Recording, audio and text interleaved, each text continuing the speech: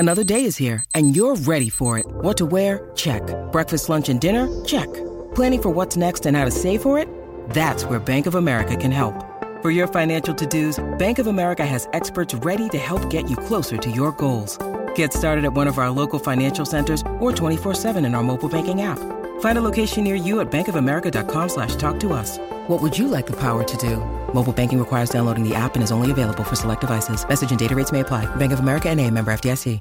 Lucky Land Casino, asking people, what's the weirdest place you've gotten lucky? Lucky? In line at the deli, I guess? Aha, in my dentist's office.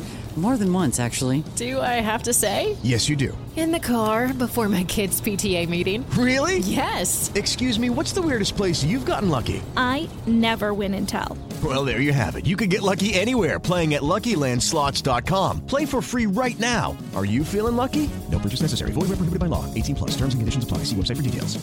It's never been easier to communicate with people, but it's never been harder to know which platform you're supposed to communicate on.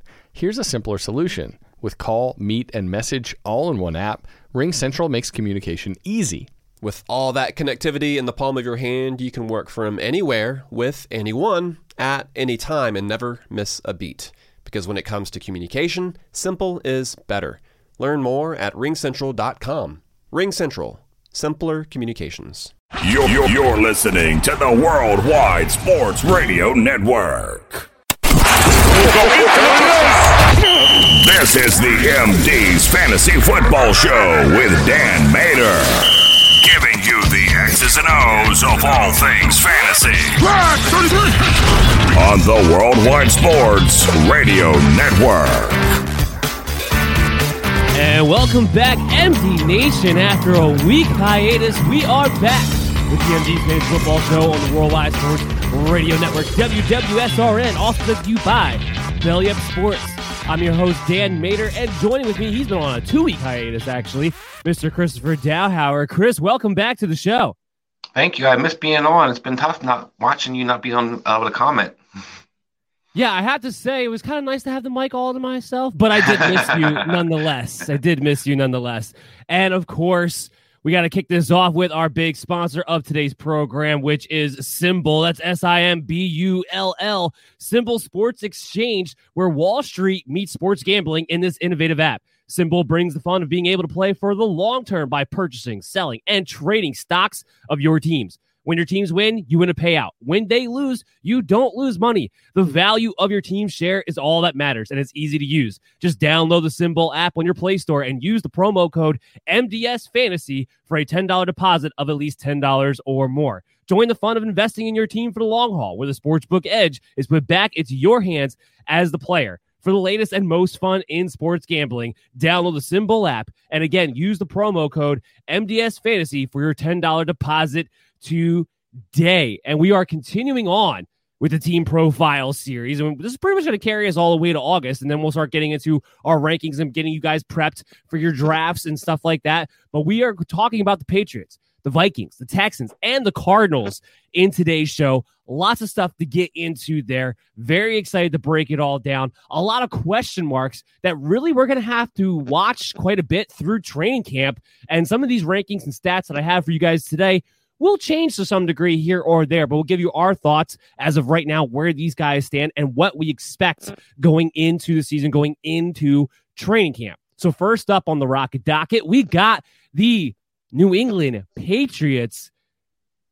Big time. This obviously they were a big offseason moves, big headlines this year. A lot of things to kind of break down. Chris, what is your overall scope when it comes to the fantasy aspect of the New England Patriots right now?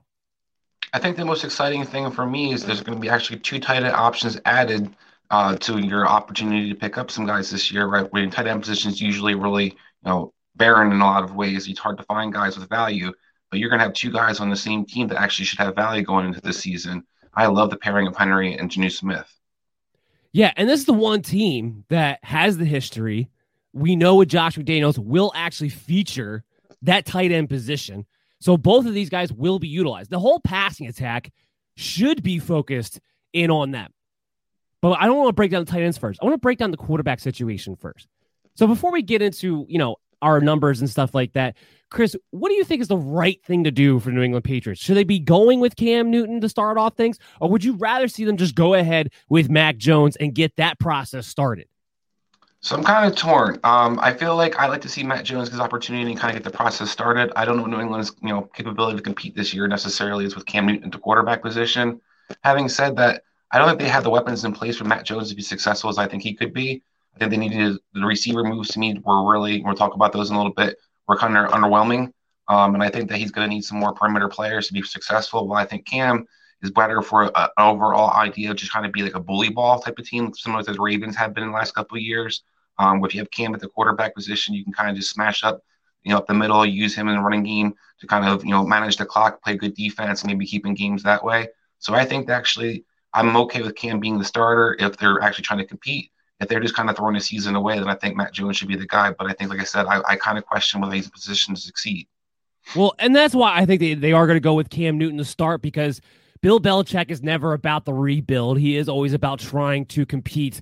So maybe in their own idea. And my initial reaction when they signed Jonnu Smith, when they signed Hunter Henry, was that they were going to take on a bully ball, a physicality identity as part of their offense. Similar to what they did last season, but they had nothing around Cam Newton other than, okay, Cam, and we run the ball with whoever's healthy that week, and that was our identity. Now you have some guys that can actually help you out in the red zone, especially with this team, but overall. So to me, that was my first initial reaction. Now, of course, that was before they drafted Mac Jones as well, but it seems like they're going to lean towards that, while there is talk about the fact that they are going to open it up to competition.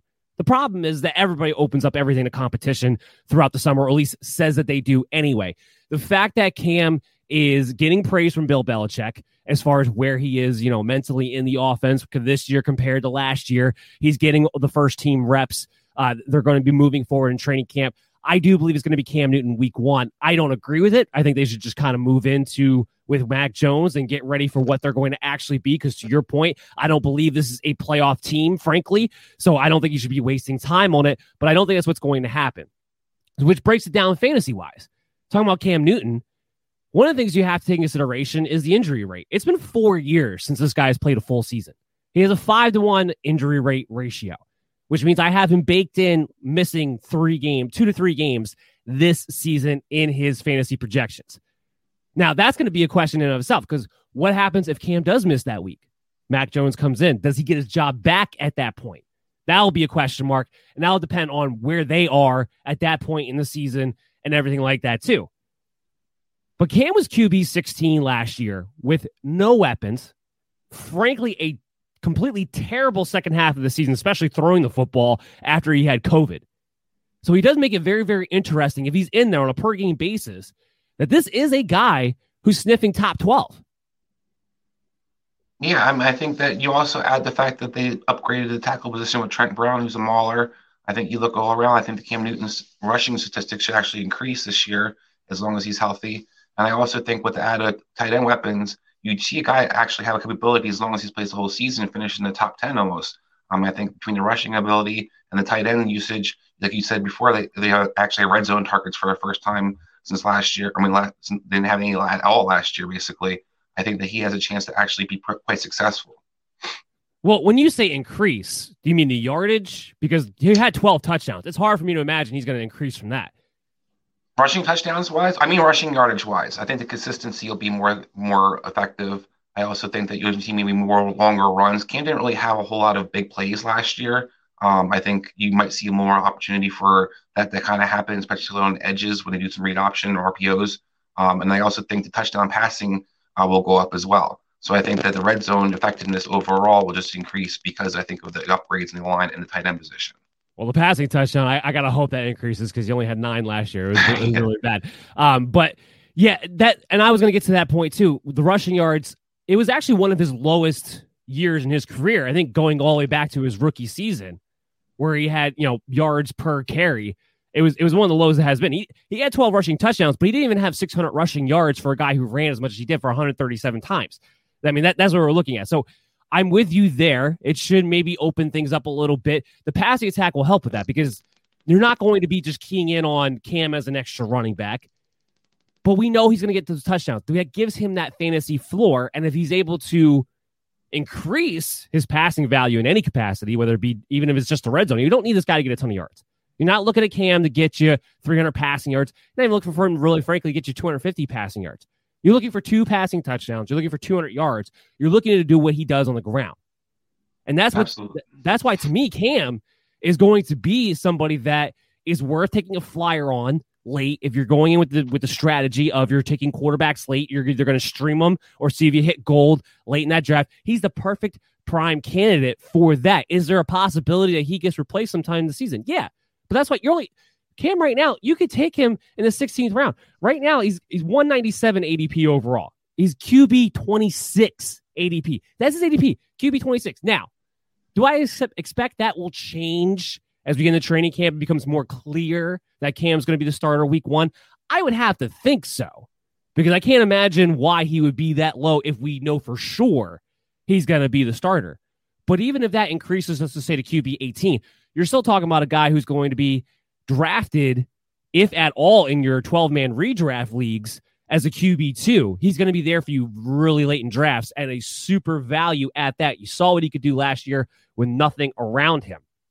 I actually have him projected for about 260 fantasy points this season, so I have him hovering in that 12 to 14 range. Yeah, I think that's a fair assessment. I think that you do see a guy, like I said, has maybe the potential to finish in the top 10, but I do think he'll be in the top 12, the top 15, depending on how many starts he gets.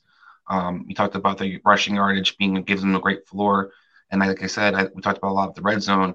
I think that's going to be the key for Cam's production. And I do think he's the guy that you can take a flyer on the 16th round, or even a guy you just kind of keep an eye on the waiver wire if you're just going to have draft one quarterback and you need to pick up somebody here or there throughout the season. I think Cam's definitely somebody to keep on your radar. Yeah, just that prime example of a quarterback that you can take late in your drafts and really get some good top 12 week-to-week value, especially with the rushing statistics. A perfect quarterback to pair if you're going to take another quarterback and just take these guys late, which I would really recommend, especially this season, the way it stacks up. The other part of this I want to talk about is Damien Harris. Now, this is a guy who seems like he gets a lot of hype. A lot of people seem excited about him, but I'll give the public this. His ADP is reasonable. His ADP is RB 32. So he's going as an RB3. That's where he belongs. He finished last year between weeks 4 and 14, where he was the starter. He was RB 27.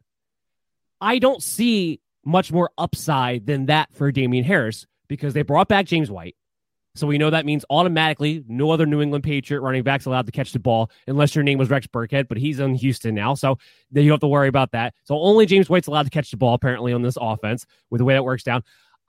I want Damien Harris to catch the ball. He can catch the ball, but we know how the Patriots operate. They're all specialized. So I'm not expecting that to actually happen in this instance. So if that's not going to happen, now you're just depending on the carries, the rushing stats. And you have Cam to compete with a little bit when it comes to touchdowns. Damien Harris, not a guy who projects out to have a lot of touchdowns. His pro rate last year, had he started a full 16-game season on what he did with those 10 weeks, 1,100 yards, impressive, but only 3 rushing touchdowns. That's all he would have gotten. So that's going to be the question. Do you get more touchdown work?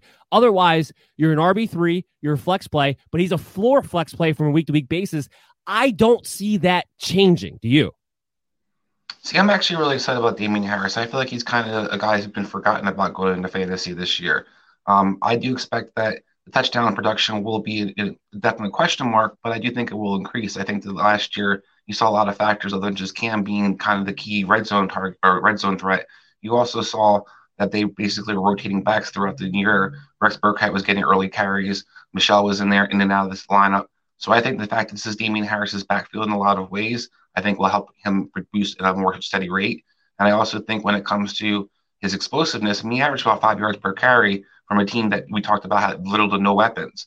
They upgraded, like I said, with Trent Brown. They upgraded the tight end position. I think Damien Harris has opportunity to be really successful this year, particularly if Cam's a starter.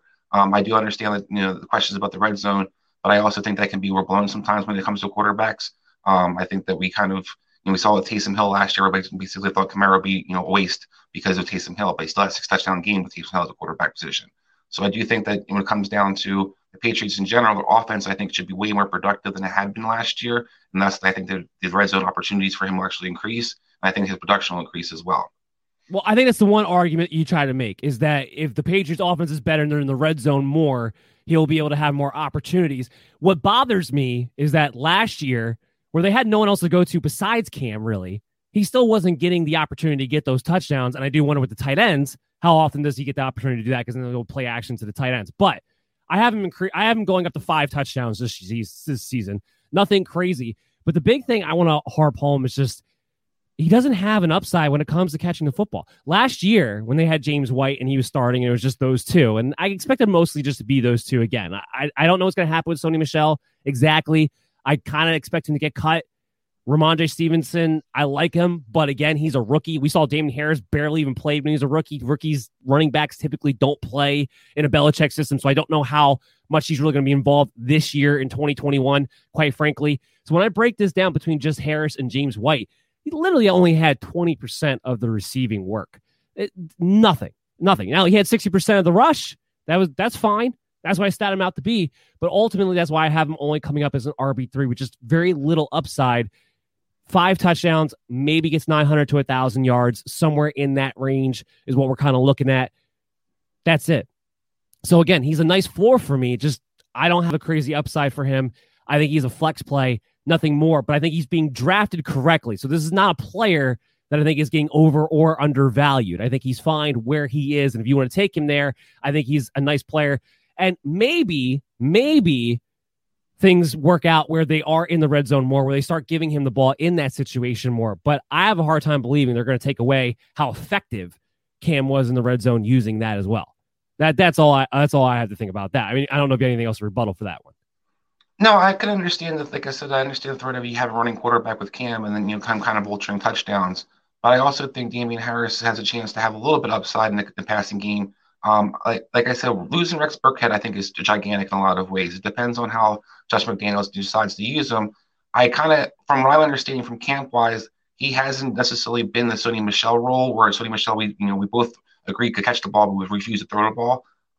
I think that a lot of things I'm hearing that they're actually trying to involve him more in the passing game this year, and he might have a chance. I'm not going to have 7 or 8 catches a game or anything like that, but I think 3 to 4 catches is something you might see here or there because, like I said, without Burkhead there, I don't think Stevenson's going to be very involved. I think James White will be the third down primarily back, but I also think James White tends to get banged up here or there too.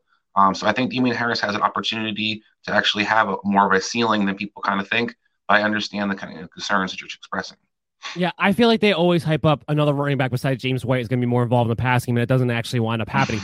Even last year, the split between James White and Rex Burkhead, even Rex Burkhead only had 25% of the passing work last year. So it's not even like he was still that involved. And he was the only other running back who was allowed to catch the ball when it comes down to it, which leads me into James White. Now, James White's always been that guy, especially in PPR, where he's had some interesting value.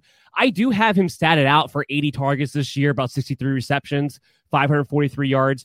So he's going to be somebody who I think you're going to be able to plug and play as a bye-week fill-in in those PPR formats. Now, usually we talk about this from a half-point PPR standpoint, but this isn't a guy that I want to draft. There's no upside here. This isn't Tom Brady back there, so he's not going to get an insane amount of work, I believe, out of Cam Newton. Last season, about 60 targets, 49 receptions. So somewhere in between where there and where I have him statted out, I think is a safe assumption for James White. The days of him being drafted in that 6th to 8th round range in those PPR leagues, I think are over with Tom Brady gone.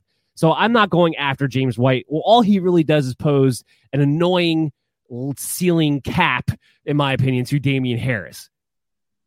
Yeah, I think the only thing that this is where the quarterback derby will kind of really play out for me. I think that James White does move up the board if Matt Jones becomes the quarterback.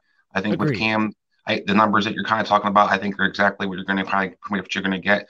I do think if Matt Jones becomes a quarterback, you will see him a lot more involved in the passing game, a lot more involved in overall. So I do think that's something I'll be waiting to see. I'm not drafting James White. I've never been a James White fan really to begin with. I understand if you're in a PPR league, this is somebody you want to keep on your radar, depending on what happens at the quarterback position. Now, just to round out the running back depth chart, what do you think is going to happen with Sony Michel and Ramondre Stevenson this season? I think Sony Michel is going to get cut or traded. They seem to be really hell-bent on that. They're not going to pick up a 5th-year option. He's basically a guy that they're not necessarily have to move for salary cap reasons, but if he has any value, Belichick loves to kind of have his late round draft picks. So if they can get like a 7th rounder for Sony Michel, maybe somebody gets hurt in a different team, or even some of the teams like Atlanta still kind of looking for another, a back to kind of throw into that rotation. I think that he might move on and have opportunity somewhere else. Stevenson, I like a lot. I think his talent's there, and I think he can do a little bit of everything. My concern for him, as he kind of expressed before, was that they tend to just redshirt those rookies, particularly if they're not drafted in the first round. So if they're not a guy that they're necessarily trying to use right off the bat, like Sony Michel was, then I think Stevenson's going to have basically a redshirt year where he learns the system, he learns what he's supposed to be doing on the field, and pretty much isn't very involved, if at all, during the season. So that's why I'm kind of more happy about Damien Harris in a sense, because I do think that they're actually going to have more of a two backfield versus who knows from week to week like the Patriots. Yeah, I'm glad you kind of brought it up, because let's talk about the first round wide receiver who is not looking too good for him as far as making the roster. And then on top of it, he gets hurt during OTA, so he's not going to be 100% healthy throughout training camp, at least I believe. Really good chance N'Keal Harry is going to be cut.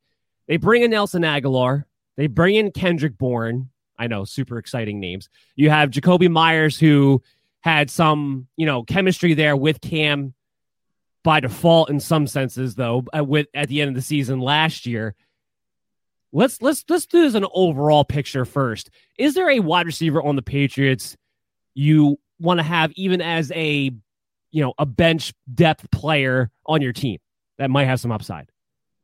I probably would not draft any New England Patriot receivers because I think there's enough depth around the league that I probably wouldn't target one of them. But if I were to add a receiver from the Patriots, it would be Jakobi Meyers.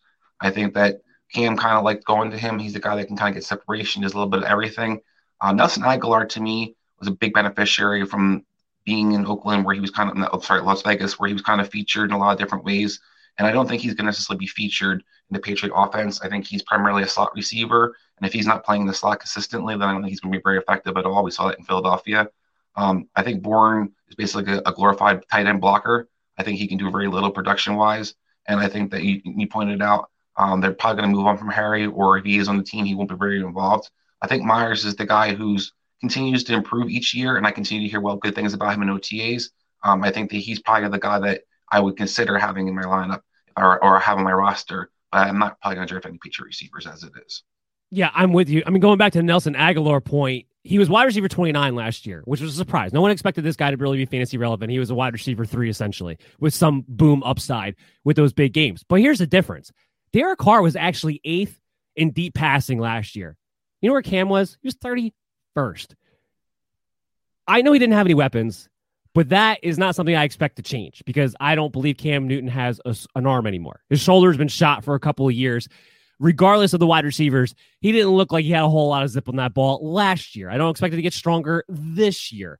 So Nelson Aguilar, what made him a fantasy relevant player last year was the deep balls, was the big games. I don't believe that's going to be there. And again, the passing attack is going to be focused in on the tight ends, I believe, at the end of the day. I am with you that Jakobi Meyers of the receivers is the one that maybe at some point, if he's able to establish himself continuing off of last year, that you're picking up off the waiver wire. There's no sense in drafting. None of these guys really have any upside to draft. There's plenty of guys that have more upside than these guys. We'll have to see who shakes out. Somebody will probably shake out as a wide receiver 4 or 5 type, somebody to plug and play at some point just by default. Somebody has to get targeted a good amount. Again, I'm with you on it. It might be Jakobi Meyers, but ultimately this passing game comes to the tight ends. So, Chris, what is your expectation for Jonnu Smith and Hunter Henry this season? I expect a lot of production out of both of the players. I think Jonnu Smith's the guy you want to have in PPR leagues. I think he's going to get the majority of the targets in the offense in general. I think that's a guy that has a lot of athleticism. He can beat linebackers, can beat safeties, and is effective in the red zone. I love Hunter Henry as well, because I think people are kind of forgetting that Hunter Henry is good when he's healthy, and he has been highly productive when he's healthy. And I think that when it comes to overall stats, then they're very close in the sense where Jonnu will have more catches and maybe probably more yards, but I think Hunter Henry's going to have more touchdowns. I think that Hunter Henry is a guy that you definitely want to consider adding to your team, and I wouldn't be opposed to drafting both tight ends in this kind of where tight ends, like I said, are kind of, you could be a graveyard in a lot of ways. If you have 2 options there and you kind of play week to week depending on who the matchups are, you might actually have a strong tight end position just if you draft both these guys. Yeah, I think both of these guys are going to be in the top 10. I haven't statted out to be in the top 10, but I have Jonnu Smith leading the way in every category. I have him for 95 targets, 64 receptions, 811 yards, 6 touchdowns to Hunter Henry's 5 touchdowns. Or in Hunter Henry, I have 77 targets, 52 receptions, 664 yards. So I have Jonnu Smith as a potential, with given that point structure, to be hovering around that top 5 area. Hunter Henry hovering around that top 10 tight end area. This is where I'm going to be different than the ADP. ADP right now has Jonnu Smith as tight end 13.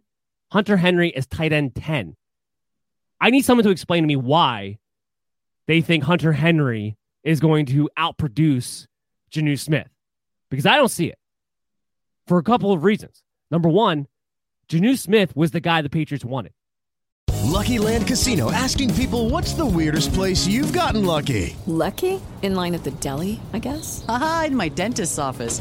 More than once, actually. Do I have to say? Yes, you do. In the car before my kids' PTA meeting. Really? Yes. Excuse me, what's the weirdest place you've gotten lucky? I never win and tell. Well, there you have it. You can get lucky anywhere, playing at LuckyLandSlots.com. Play for free right now. Are you feeling lucky? No purchase necessary. Void where prohibited by law. 18+. Terms and conditions apply. See website for details. It's never been easier to communicate with people, but it's never been harder to know which platform you're supposed to communicate on. Here's a simpler solution. With Call, Meet, and Message all in one app, RingCentral makes communication easy. With all that connectivity in the palm of your hand, you can work from anywhere with anyone at any time and never miss a beat. Because when it comes to communication, simple is better. Learn more at ringcentral.com. RingCentral, simpler communications. He has, annually they're making about the same amount of money, but he has that 4th year in his contract compared to Hunter Henry's 3rd year. I think that does say something. We know Bill Belichick has spoken highly of Jonnu Smith in the past when he was on Tennessee. I think they wound up with Hunter Henry because they had the money to spend, weapons were coming off the board, and they just decided to go with a particular identity like we talked about earlier in the show. So I think they went with Hunter Henry because he was available and they looked at what their options are and what they decided they want to be this season. But I don't think Hunter Henry is who they sought after. They sought after Jonnu Smith. I mean, he's one of the first guys to sign. So I think the game plan is Jonnu first, Hunter Henry second. I don't understand why people are drafting Hunter Henry ahead of Jonnu Smith. I mean, I don't know if you have any kind of answer to that at all. Like I said, the only thing I can come up with is probably the red zone usage. Hunter Henry has been, traditionally very effective in the red zone and has years where he's had double-digit touchdowns. Jonnu's kind of struggled with the consistency. I think that's also because we kind of saw, he wasn't necessarily featured in Tennessee a lot of the games. We thought he would be kind of step up more and more. Last year, he didn't struggle in the red zone. No, he didn't. I think that it's, I am kind of surprised that the rankings, like I said, it's the only thing I can really come up with is that they look at the red zone. I want to throw 2 names at you. I think they're why I like these guys both so much. I think that Jonnu Smith actually profiles a lot like Kelvin Benjamin for Cam Newton, and I think that Greg Olsen, we saw his effectiveness and usage kind of profiles a lot with Hunter Henry. That's why I think both these guys are going to be highly successful. I'm with you where I think Jonnu will be a guy that they move around. They have him in the slot. They have him line up different positions, and they try to get him matchups. I think Hunter Henry is going to be a guy who's going to be kind of blocking a little bit more and playing the traditional tight end consistently. So I think that both of them have the effectiveness and usage, but I agree with you. I think Jonnu probably has the higher ceiling because I think his targets, I think, will be more higher than Hunter Henry on a consistent basis. I'm dead on with you as far as which of these tight ends is going to be blocking more. I believe it's going to be Hunter Henry's going to be blocking a little bit more too, which is why it even furthers the point of I don't understand why Jonnu Smith is lower than him when it comes to the fantasy output, because he's going to be running more routes ultimately, I believe, than Hunter Henry on top of it. The other thing I'll throw in there to add on to this argument is that Jonnu Smith has a better track record of staying healthy than Hunter Henry as well. Hunter Henry has an 8-to-1 injury rate ratio. Jonnu Smith has a 16-to-1. So I have Jonnu missing possibly just 1 game, or Hunter Henry having missing at least 2. And we know it could be even more than that given his severe injury history that he's had in the past. That's another reason why I don't understand it at all. So MD Nation, make sure you're drafting Jonnu Smith ahead of Hunter Henry. Both these guys are valuable though. Go ahead. Yeah, I was going to say one more caveat of where I can maybe understand the rankings to a little bit, or what their thinking is behind the rankings, is there's a lot of talk that Hunter Henry will be the starter and that maybe Jonnu Smith isn't a starter. Well, I agree with you. I don't think that really matters. That might be why they're kind of looking at it, because they think the Patriots are going to run a lot of 3 receiver sets, or start a 3 receiver set, I should say. And I don't think that's necessarily going to play out throughout the season. But I think that's the idea that maybe Hunter Henry's the starter and Jonnu Smith is coming off the bench in a sense. He could be the star. They're both going to be on the field the majority of the Oh, time. I agree with you 100%. That's what I'm saying. Yeah, I agree with you 100%. 100% on that. Okay, so let's move in to the North, to the NFC North, to the Minnesota Vikings, who could potentially have quite an opportunity in front of them if Aaron Rodgers truly does not play for the Green Bay Packers. We'll see what happens there. But let's break them down from a fantasy standpoint. This was actually one of the easier teams for me to project because there's really not a lot of changes on this team, quite frankly. We know that, yes, Gary Kubiak's gone, but his son takes over, Clint Kubiak. So the system's not going to change. It's going to be roughly the same concepts, roughly the same pass to run ratio. We pretty much know what to expect out of these guys. We start off with Kirk Cousins. He finishes as QB 11 last year. He's probably one of the less sexy, maybe even the least sexy guys to have considering a QB1 situation. There's a lot of quarterbacks that I do believe have a higher ceiling than he does. So I don't see myself drafting a Kirk Cousins there. He's somebody that usually, typically speaking anyway, you can usually pick him off the waiver wire. He's usually that prototypical streaming quarterback.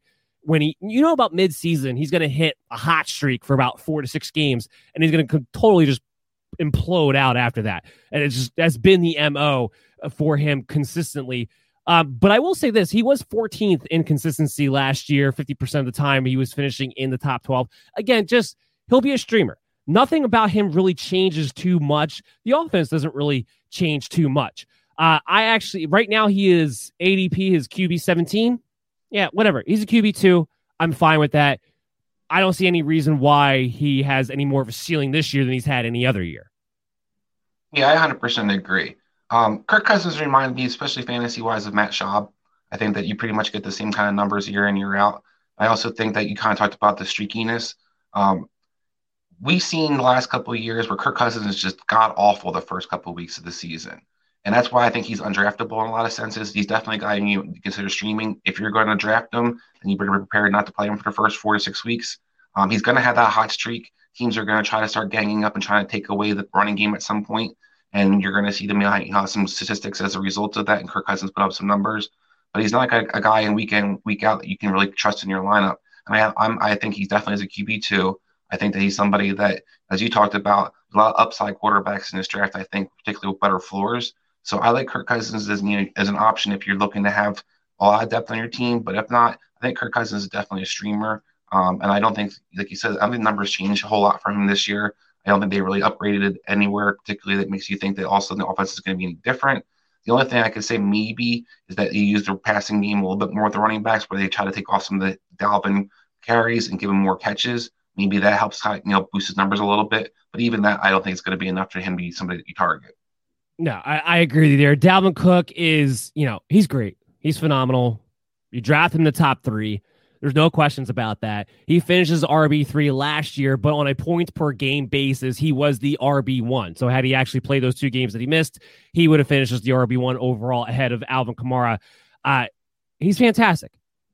The only question, I guess, is injury, but he's actually done well enough where you're only talking about a 1 to 2 game baked into his projections of him possibly missing. That's it. Because since his rookie year, he stayed pretty healthy with everybody. Again, system's not going to change. I don't see the role changing too much. To your point, there may be some emphasis to throw him the ball a little bit. I still have him for 270 carries this season, so it's still going to have a heck of a workload. I don't see that changing too much. I mean, there's not much to say about Dalvin Cook other than he's awesome, and I can expect him to continue to be awesome. We know Alexander Madison's been the handcuff, and I don't expect them to take. I guess the only question you would ask is, are they going to start to take away some of the workload overall? And I think the answer to that is no. I don't think anything changes this season. I think that even the workload gets reduced a little bit, it won't affect the numbers. One of the things that I forgot to kind of mention about the Kirk Cousins, where it is one change, the offensive line definitely upgraded, particularly through the draft. I think that they added tackle position and they upgraded overall their pass protection. So I think that could be something that's going to help Dalvin be even more healthy, where he doesn't take necessarily the same kind of hits and doesn't have to be the kind of smashing back that he kind of had to be at some points last year because there was no holes. So I do think that even if the numbers, like I said, the carries are reduced in a sense, I do think the numbers will still be there because I think he'll be more explosive as a result of that. I think you'll see more big plays. And I think as long as Dalvin Cook is, healthy, he's one of the top running backs out there. I think the only debate you can have about Calvin Cook is is he number 1, number 2, or number 3? It's basically like really argue whether or not, where he really stands. Otherwise, Dalvin Cook's guy. If you have a chance to take him, you take him. Yeah, 100%. Right now, he is going as the second running back, second player overall. I have him for 270 fantasy points. I have him for about 1,600 to 1,700 total yards, 12 total touchdowns. Just another great season on the docket for Dalvin Cook. You take him. If you want to take Alexander Mattison, fine, I guess. But I actually would go against that because Dalvin Cook, again, the myth on him being injury prone isn't really true. And a lot of times you take Alexander Mattison a handcuff. If you draft him, you're pretty much wasting a roster spot. I'm fine with you picking up during the year. If you decide that you have guys that you don't really need and you just want to handcuff them, that's fine. But this is a handcuff I'm not going to bother to draft. I don't see a lot of upside there, and I don't want to waste the roster spot. So that would be my 2 cents as far as Alexander Mattison goes if you wind up with a Dalvin Cook. Plus, let's add to the fact that, I don't know why, and I don't think this could continue, but Alexander Mattison always seems to be hurt the same time Dalvin Cook is hurt anyway, so it never seems to really matter. Yeah, agreed. And I think when it comes, I'm kind of the same boat with you. I'm not big on handcuff running backs necessarily targeted unless your guy is really injury prone or already gets a split of carries in a sense. So that's a guy that, if your team's super loaded and you already got 4 running backs that are strong and you're in a 15, 16th round, Madison still sitting there, maybe you consider taking him there. But otherwise, I do think as a guy that you kind of target in the waiver wire. I don't think it's a guy that you necessarily want to add and draft in a standard redraft league. All right, so let's get into the part of this team that I do think it gets a little bit interesting is the wide receivers for both Justin Jefferson and Adam Thielen. Now, can Jefferson, who finishes the wide receiver 7 overall last season, can he really improve upon that? I have to believe that a little bit of regression, I'm not going crazy, but a little bit of regression I think is more probable than him topping 1,400 yards last season. The only thing I could see him increasing is maybe the touchdowns, but it's not technically his role. He didn't really get targeted in the red zone much last year. Most of his touchdowns came from outside the red zone, so it was mostly off of big plays. Not saying it's not going to continue, but he had 7 last year. I have him projected for about, I believe I have him projected for 8 this year, so I'm getting 1 more touchdown than he did last year. I am getting about 1,100 to 1,200 yards, taking a little bit of a dip there. About the same amount of targets, about the same amount of catches. Right now, he's being drafted as the wide receiver 8. I have him in that low-end wide receiver 1, high-end wide receiver 2 range. I just think it's going to be hard for him to top the stats that he had a season ago. But what do you think Justin Jefferson does this year? I think that pretty much what you got last year is what you're going to get this year. I don't think there's going to be a huge increase anywhere. Maybe touchdown production might be a little improved. We talked about the pass protection improving, so maybe that helps. But I think overall, I think he's going to be way more consistent. And I think that's where the key thing is, where how high you can draft him. Last year, while his numbers were great, he had games where just total duds in between some of the gigantic games he would have. So I think there's one thing you're kind of looking for Jefferson to be more consistent. So I think where his numbers will actually probably be around the same. With 17-game season, of course, it'll increase a little bit probably. But I think also overall, I think you're just going to see a more consistent player, which is making him more valuable. I do think he's going way too high in drafts right now. I'm not a guy that I'm necessarily 100% confident is going to be a clear number wide receiver 1. I think he's borderline receiver 1, receiver 2. You got to kind of figure out where Adam Thielen really falls on that team. Adam Thielen was kind of banged up a little bit here and there last year. So I'm kind of curious to see how Jefferson, is he going to be the top dog necessarily in that offense? I can't say that for sure, but I don't think the numbers necessarily are going to regress in any kind of way. I just think he's going to be more consistent. I mean, I think he's definitely the top dog of there, and I'm going to get to Adam Thielen a little bit in a second. But my big thing why I have Justin Jefferson taking a little bit of regression when it comes to the yards is that because the other receivers in his territory that put up similar statistics had way more targets than he did. Now, he makes big plays, and he's going to continue to make big plays. I'm not going to make the argument that he's not. But for instance, DeAndre Hopkins, who had about 1,400 yards, 6 touchdowns, pretty similar to Justin Jefferson, had about 35 more targets and almost 25 more receptions to get to those numbers. So it just kind of uses the instance of why I think there might be a little bit of regression, because I do have him getting about the similar amount of targets and receptions that he did the last season. But again, still have him finishing somewhere between that low-end wide receiver 1, high-end wide receiver 2 range. But as a result of that, to your point, I think he's getting drafted a little too high that he's going to hit that again this season. Not trying to put out there that he's going to have some kind of sophomore slump. Just saying it's going to be hard for him to increase or even hit the same of his numbers from last season, because that's just how good his rookie season was. The only way that I could see him topping it in any kind of way would be if Adam Thielen continues this decline that he seems to kind of be on, especially when it comes to in between the 20s. And does he just dominate the targets from that area? That's the only way I can see a pathway for Justin Jefferson to either hit the same or possibly increase next season. Chris, lead into Adam Thielen. What do you expect out of him this year? I expect him to continue to be productive. I think that this offense in general has been pretty much the same for the last couple of years, whether it was Diggs or it was Jefferson and Thielen on the other side. I think Thielen's going to be kind of the go-to guy.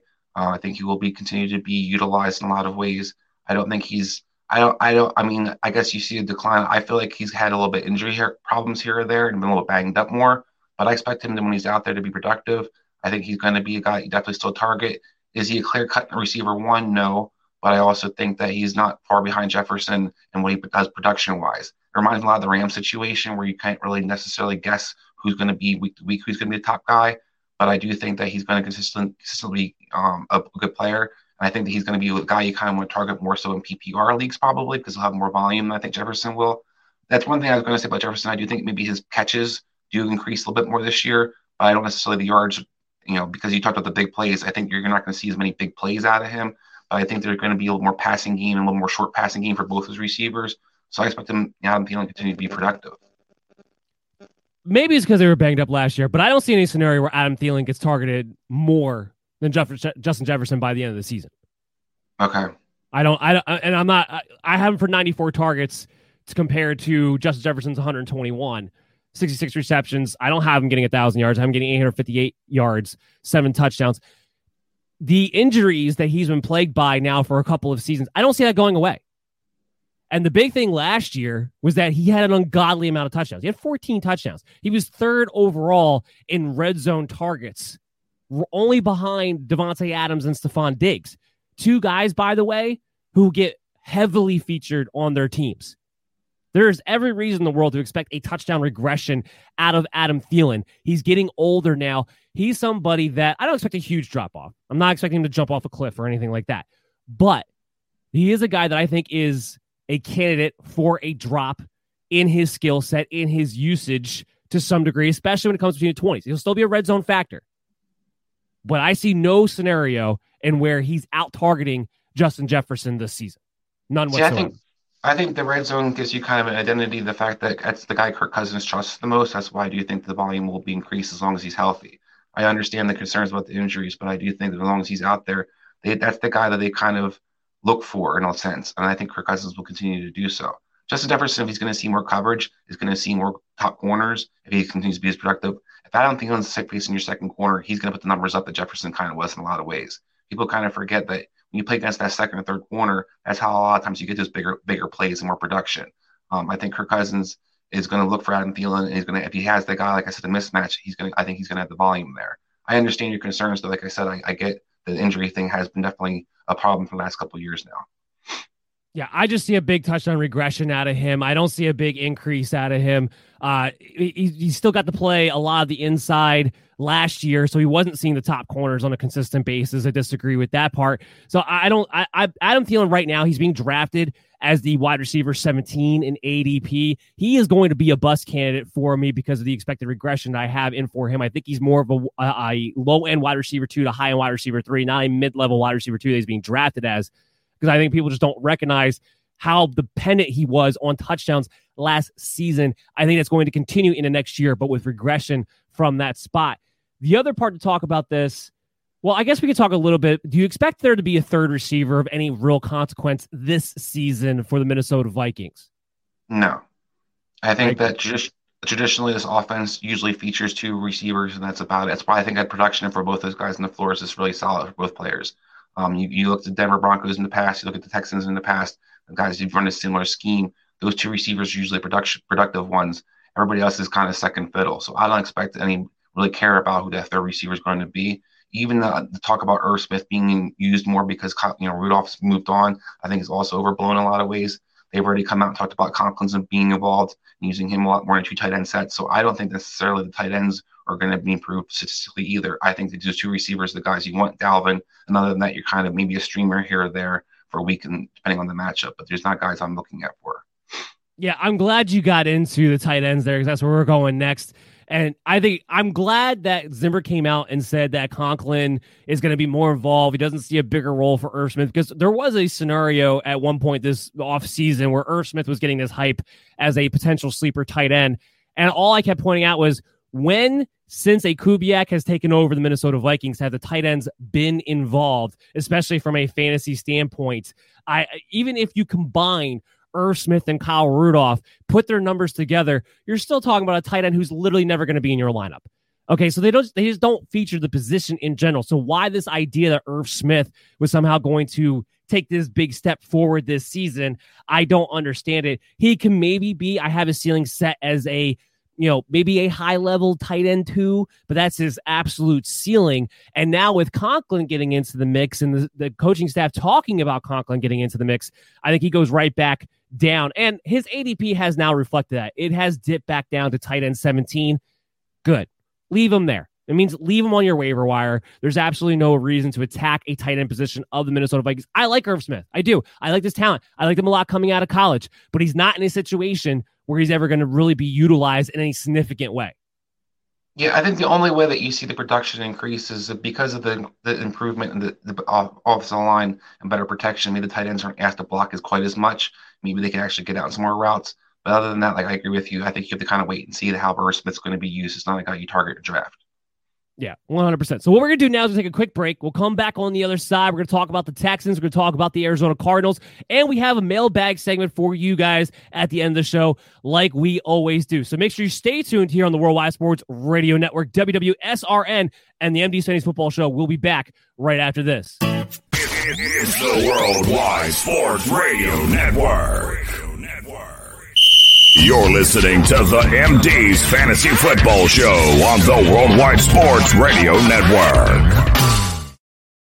And welcome back, and everybody, to the show. You are listening to the MD's Fantasy Football Show on the Worldwide Sports Radio Network. WWSRN also presented to you by Belly Up Sports. We're continuing on with our team profile series. Today, we just talked about the Vikings and the Patriots in the first half of this show. Make sure you're always subscribing at WWSRN, at Belly Up MDFF Show on social media, or on your favorite streaming app, because we are available pretty much everywhere to you. Also, check out our YouTube page, the MD's Fantasy Football Show, there as well.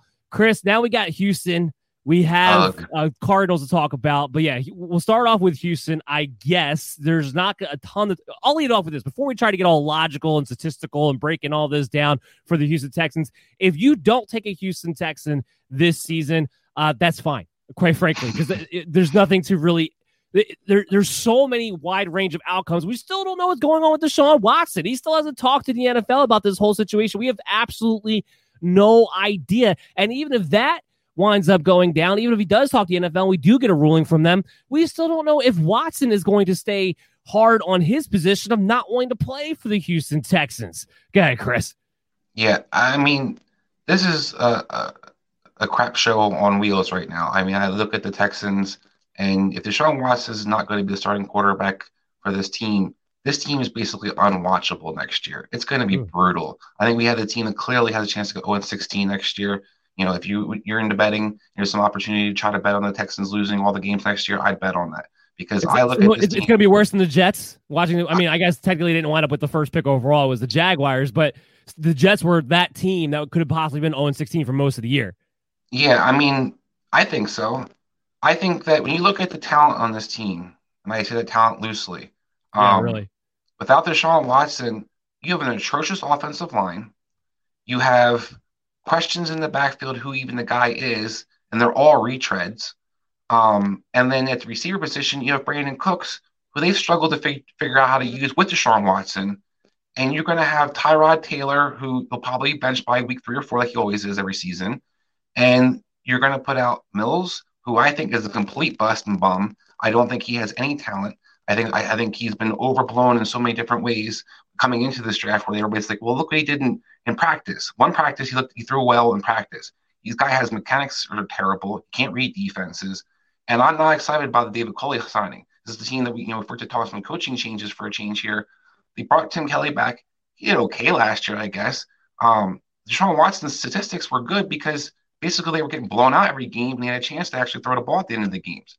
This year, they're just going to get blown out. I don't know the comeback's going to come. I don't think they're going to score more than probably 15 to 20 points on a consistent basis. This team's going to be god-awful next year. So, yeah, I'm not excited about the Texans at all, and I wouldn't blame anybody for just avoiding this team in general.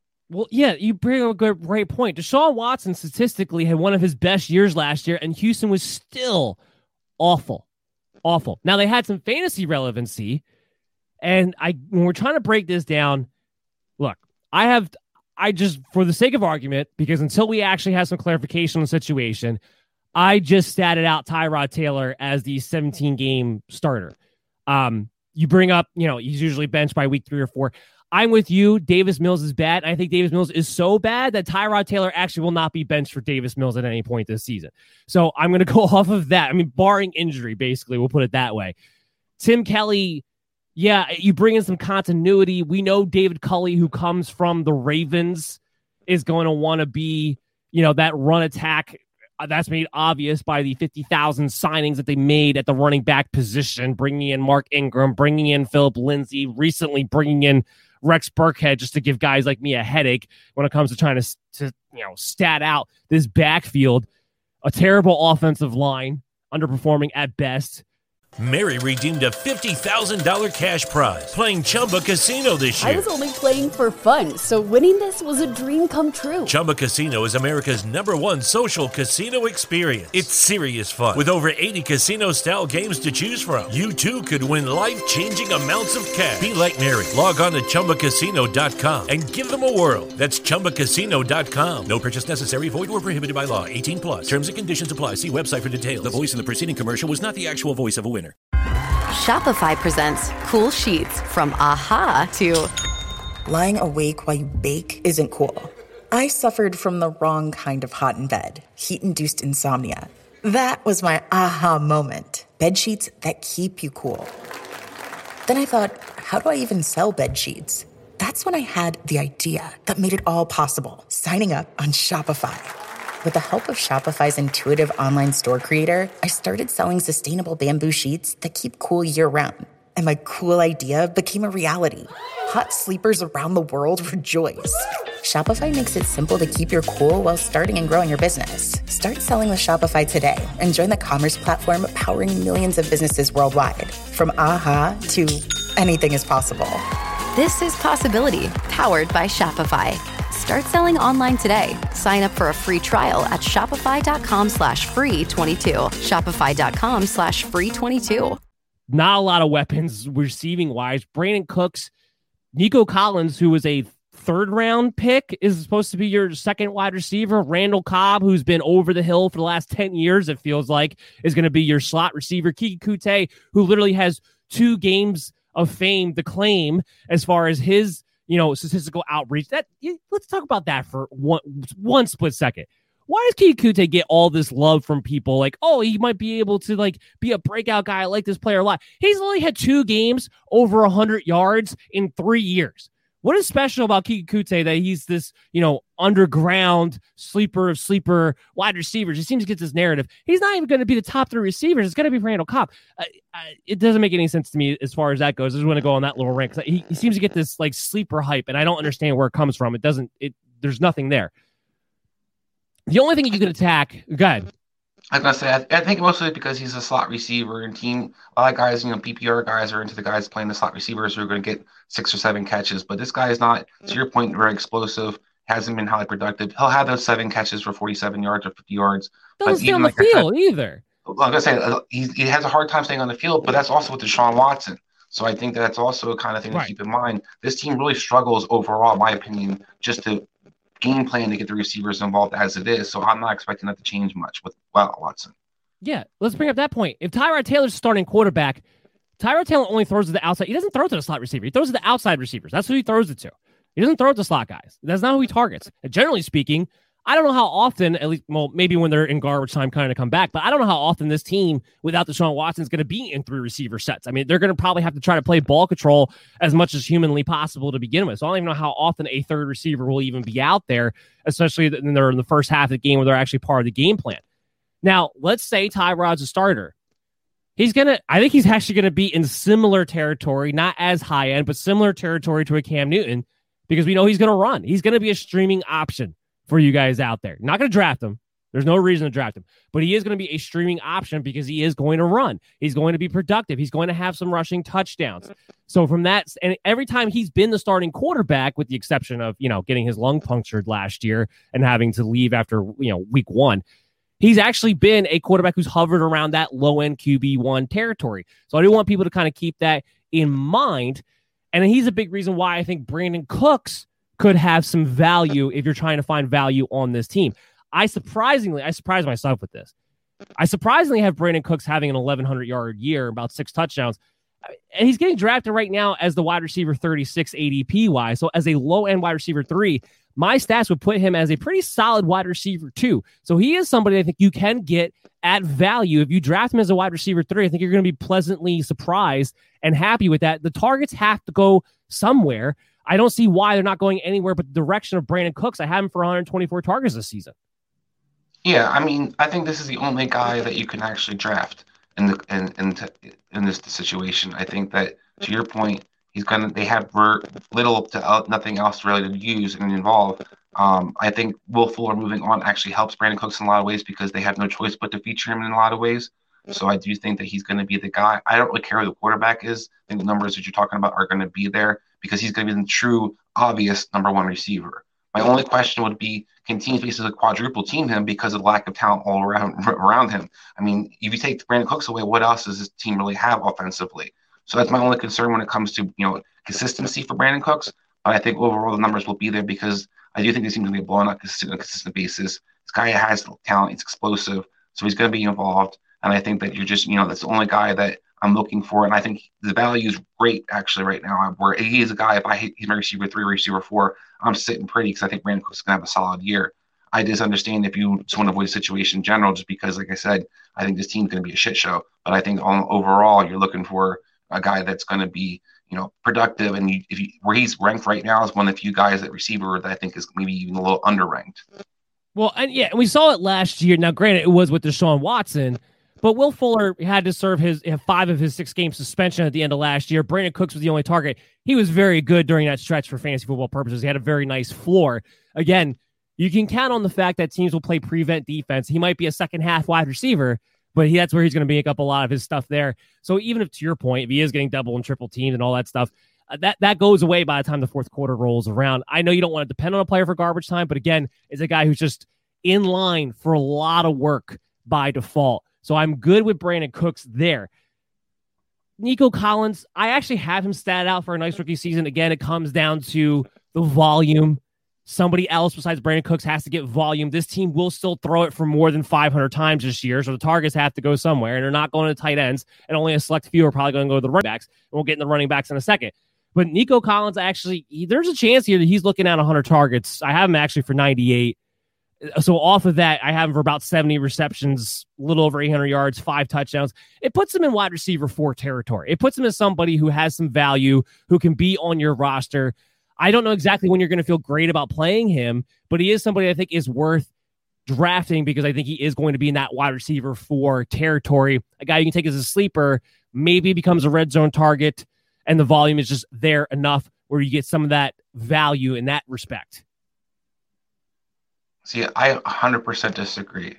I am not a Nico Collins fan, and I think the one thing he's not profile is a volume guy. I haven't been able to hit that button in a while. Go ahead. I'm sorry. Nico Collins is a big play receiver. He's a guy that stretches the field. This quarterback position, Tyrod Taylor has not been aggressive for almost 6 years now. I have no anticipation he's going to push the ball down the field. I already told you what I think about Mills. I have no faith in Nico Collins being productive this year. I understand your point about the ball has to go somewhere. I just don't think this guy is going to be the guy that gets the ball. Maybe they target him a decent amount of times, but like I said, what he's most effective is stretching the field. He's a big play guy. He's not a guy that run great routes. He's not a guy who's productive even in Michigan. I mean, all his physical talent he has, he did very poorly in Michigan overall consistently because most of his stuff came from big plays. He's fast. He's tall. You could throw a jump ball to him. That's things that, as his team, I don't think they're actually going to utilize him a lot of ways because I think they're going to try to be super conservative. Then they're not going to really utilize him in the way he needs to be utilized. And I see little to no value in Nico Collins. I'm definitely not drafting him. You don't even think he can be a boom or bust option in a situation where he's going to be targeted as the number 2 receiver. That's pretty much a foregone conclusion that he will be the number 2 receiver on this team. I think he's in a situation where he might be standing on the field as number 2 receiver, but I think you're going to see them use him a lot as a decoy. I think that we kind of question how much Marquise Brown was involved in the Ravens offense and how he was kind of just was used as a one-trick pony in a lot of ways. I think Nico Collins screams Marquise Brown usage. And I think that he's going to be basically used to take away teams to open up the inside so they can check down the running back, so they can check down the crossing pattern of Brandon Cooks. They can check down to a tight end. I think he's not going to be involved a lot in the passing game at all. I think he'll be on the field possibly, but we talked about the Patriots receivers.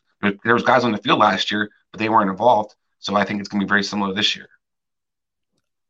I don't disagree that he's going to be inconsistent, but as a wide receiver 4, being boom or bust, that's essentially what a wide receiver 4 is.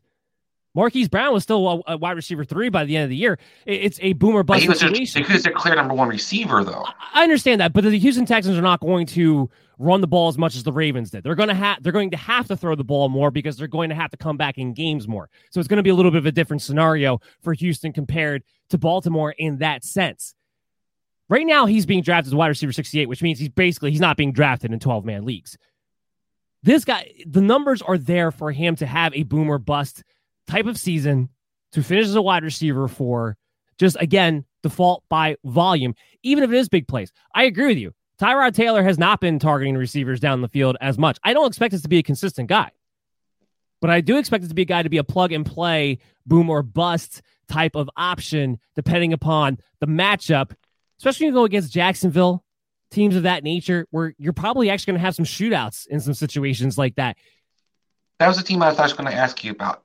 Think about Jacksonville's offense last year. Who was that number 2 receiver? And how productive was that number 2 receiver in that offense? I believe it was Laviska who finished as a wide receiver 4, wide receiver 5. Okay. So I don't think he put nearly the stats up that you're kind of projecting Nico Collins did. Or it will with that usage. Similar touchdowns, but I have Nico Collins for a lot more targets than Laviska Shenault got. And so as a result, more receptions, more yards across the board. And we know that DJ Shark got injured last year. So unless Brandon Cooks gets hurt, I don't see that production being there. I'm sorry. Yeah, here's what I'm going to say. Tyrod Taylor's still better than any of the quarterbacks Jacksonville had last year. Is he? You love Tyrod. I don't. So you think Tyrod Taylor's worse than Gardner Minshew, Mike Glennon, and Jake Luton? Come on. I think he's in the same level as those guys. That's crap. That is crap. Tyrod Taylor has been a productive, solid quarterback when starting. He has been in the top 12 when he has been starting every single year for fantasy football purposes. Go ahead and look that up. Every season that he started, he's been in the top 12. That is absolute crap that you're putting them on the same level. Terrible analysis on your part. Okay. Gardner Minshew was productive the year before and had usage in some of the games where he was effective, and you would have had a guy that you added to your lineup at some point. Tyrod Taylor has been good since he wasn't good in Cleveland, and he wasn't good we already saw what happened to the Chargers, so I don't necessarily understand where you're getting this production that he's going to be put up there. He got his lung punctured after 1 week. But he also wasn't. What are we going off of the Chargers for a week? Cleveland. I'll go off Cleveland then. I'll go off Cleveland. Okay, fine. We can go off Cleveland. How different was that offense when Baker took over versus when Tyrod was there? Tyrod wasn't running around. I'm not making the argument that Tyrod's great. He's better than Gardner Minshew, Mike Glennon, and Jake Luton. That's what I'm arguing. It's not the same. He's not the same kind of guy as those 3 scrubby quarterbacks. It's not the same guy. I'd rather have Minshew. Minshew actually throw the ball up once in a while and take a shot down the field. Tyrod's captain check down. We'll see. Yeah, that's absolutely ridiculous. He's not on the same playing field at all with those guys. We won't get to arguing because, like I said, he'll be benched by week 4 or 5 anyway. So we'll never. He's never going to get benched for Davis Mills. He's not going to get benched for Davis Mills. Now, if somebody wants to puncture his lung again, we'll see what happens. But I don't wish upon anybody. But yes, exactly. All right, I got more excited about this team than I thought I was going to. Let's talk about the running backs. Now, here's the problem with this team right now. No idea what David Culley has in mind. When you sign a Mark Ingram, when you sign a Philip Lindsay, to add him to a David Johnson, you sign a Rex Burkhead, I know there's going to be a committee of some sort. I statted out David Johnson to have a little bit more than 50% of the work. That's the only thing I can feel confident about. But I see a scenario where Philip Lindsay could be the guy. He's younger. He is an effective runner. He won't be involved in the passing game because he can't block. And that's where I think David Johnson will still wind up being the lead back ultimately, because of these running backs, I guess outside of Rex Burkhead, but I don't expect him to be involved too much. I still expect him to be fourth on this depth chart ultimately. David Johnson's really the only one who catches the ball. I mean, it's not going to be Mark Ingram. It's not going to be Phillip Lindsay. He's going to be the one. The expectation is David Johnson will be the starter, at least at the beginning of the year. Mary redeemed a $50,000 cash prize playing Chumba Casino this year. I was only playing for fun, so winning this was a dream come true. Chumba Casino is America's #1 social casino experience. It's serious fun. With over 80 casino-style games to choose from, you too could win life-changing amounts of cash. Be like Mary. Log on to ChumbaCasino.com and give them a whirl. That's ChumbaCasino.com. No purchase necessary. Void or prohibited by law. 18+. Terms and conditions apply. See website for details. The voice in the preceding commercial was not the actual voice of a winner. Hi, I'm Maria. And I'm Mike. And we're Team Ready. Black Hills Energy knows your home is where your heart is, so they want you to be ready. It's all about keeping you safe, prepared, and making your home as energy efficient as possible. Everything from how to weatherize your home to how to stay safe during extreme weather. Be ready for anything. Go to blackhillsenergy.com/Team Ready. So when I stat him out for that, he actually surprisingly still winds up being in that RB2, RB3 territory. He's being drafted as the RB31 right now. I think his value is actually okay. Now, there's not a ceiling there whatsoever. You're taking him as an RB3. You're taking him as a floor flex play just based on volume, I think, in the passing game to kind of keep him afloat, frankly. But there's a lot of question marks when it comes to this team. Mark Ingram's familiar with David Culley and coming in from the Ravens system. So there's some expectation that he might be more involved than he probably should be. But when you look at his backfield, what are you seeing? Seeing a backfield I'm not touching. I'm seeing New England backfield from a few years ago where it was like you had Bolden, you had White, you had Hill, and God knows what you were going to get from week to week. I see I don't see any guy who necessarily sits on top. I think you're going to see a week by week kind of rotation of guys. Ingram might even get a chance to start because he knows the system supposedly better. I just think overall, this team is just going to be looking for whoever kind of has the hot hand, so to speak, and they'll kind of feature him in a way. But I think there's no clear-cut role for anybody, and that's what's really going to be really hard. David Johnson's probably the best all-around running back on the backfield. But having said that, I think they are definitely going to have guys kind of pigeonholed in roles, and I kind of wonder what happens with him as a result of that. Is he used in the passing game? Because if Phillip Lindsay becomes a third down back, will it be just Phillip Lindsay? If Mark Ingram's going to be the red zone back, will it just be Mark Ingram in the red zone? So I kind of look at David Johnson as the guy that is a wait and see for me, where I'm not touching him. I understand that his usage is enough that he should be productive in some kind of way. But like I talked about the offensive line, and I think that what we saw kind of a couple of years ago in Arizona, where David Johnson was just running and getting six carry for 20 yards. I think those days are coming again. He's not as explosive as he used to be. He's not as good as he used to be. And I think as a result, this team's just going to struggle offensively in general. I'm not touching his backfield. Yeah, well, David Johnson's that guy. I think in your home leagues, because he doesn't have the upside, because everybody's down on this Houston team, because you don't expect, and rightfully so, I think there is a chance that he could wind up being of value, because we're talking about a guy. I would not be surprised if David Johnson's sitting there maybe in the 10th round in your 12-man half-point PPR leagues. He has a floor of flex value at that point. But again, I'm only making the argument at the right price. Because again, there's no upside and there's a lot of question marks as to who's going to be involved. To your point, I don't disagree with you on the idea that we might see a specialized situation across the board. I think the only difference between this and a Patriot backfield is that David Johnson kind of gets to be the lead back and the James White type of character, because he is the only one I think is all around. But ultimately, running backs who are on bad offenses typically don't do well unless they're getting an ungodly amount of work. James Robinson, for instance, was getting 80 to 90% of the work. That's why he was effective. David Johnson's not going to get to that level. He's not. So that's where the problem will ultimately become from.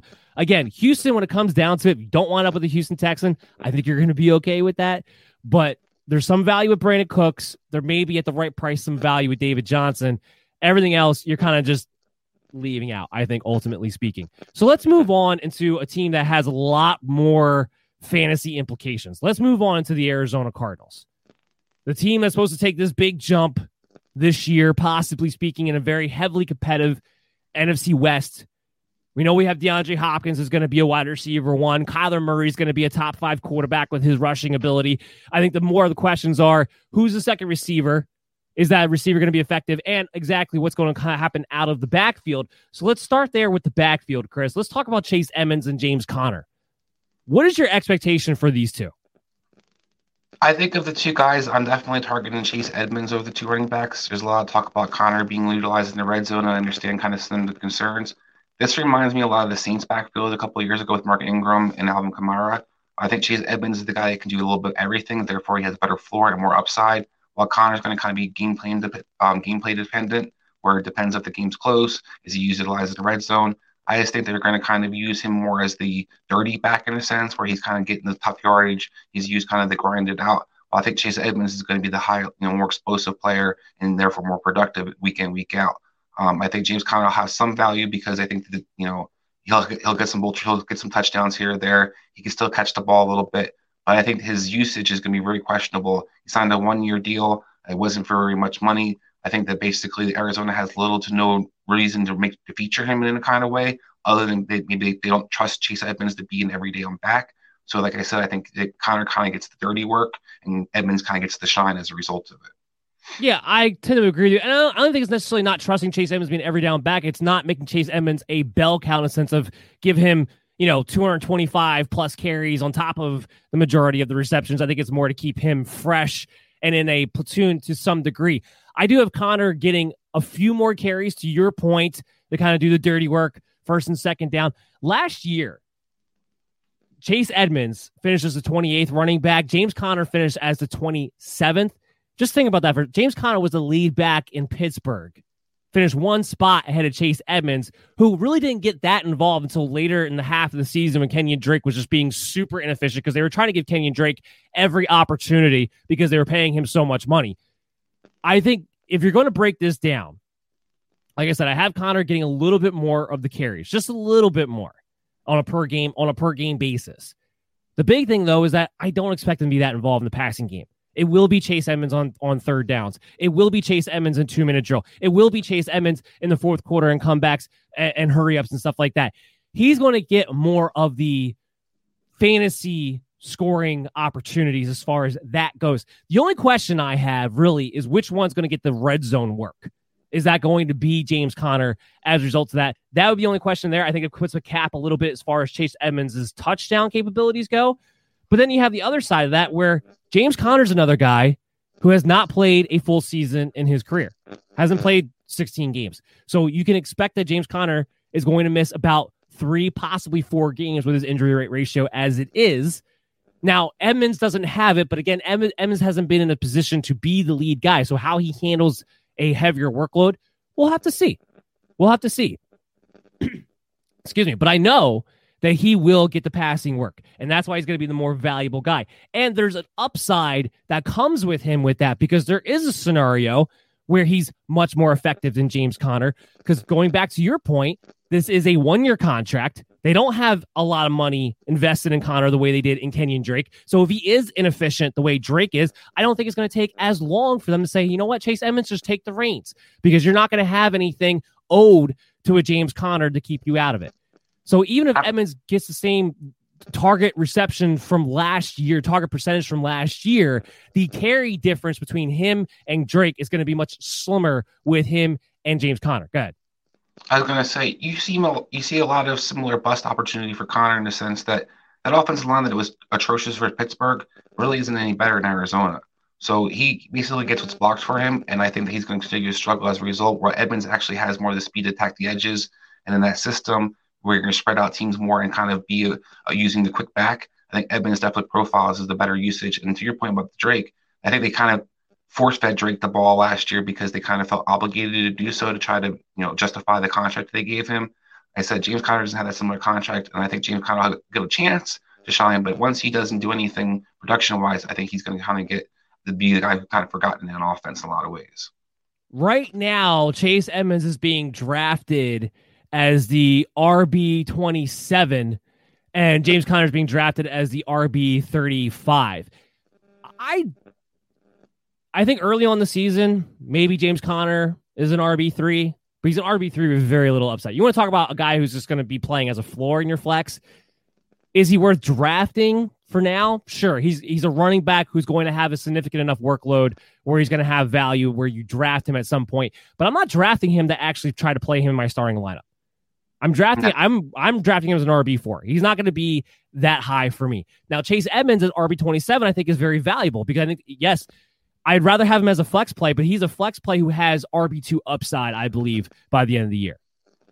We were talking about early on in the show about handcuffs. This is a situation, if I'm going to draft James Conner, it's only the handcuff Edmonds.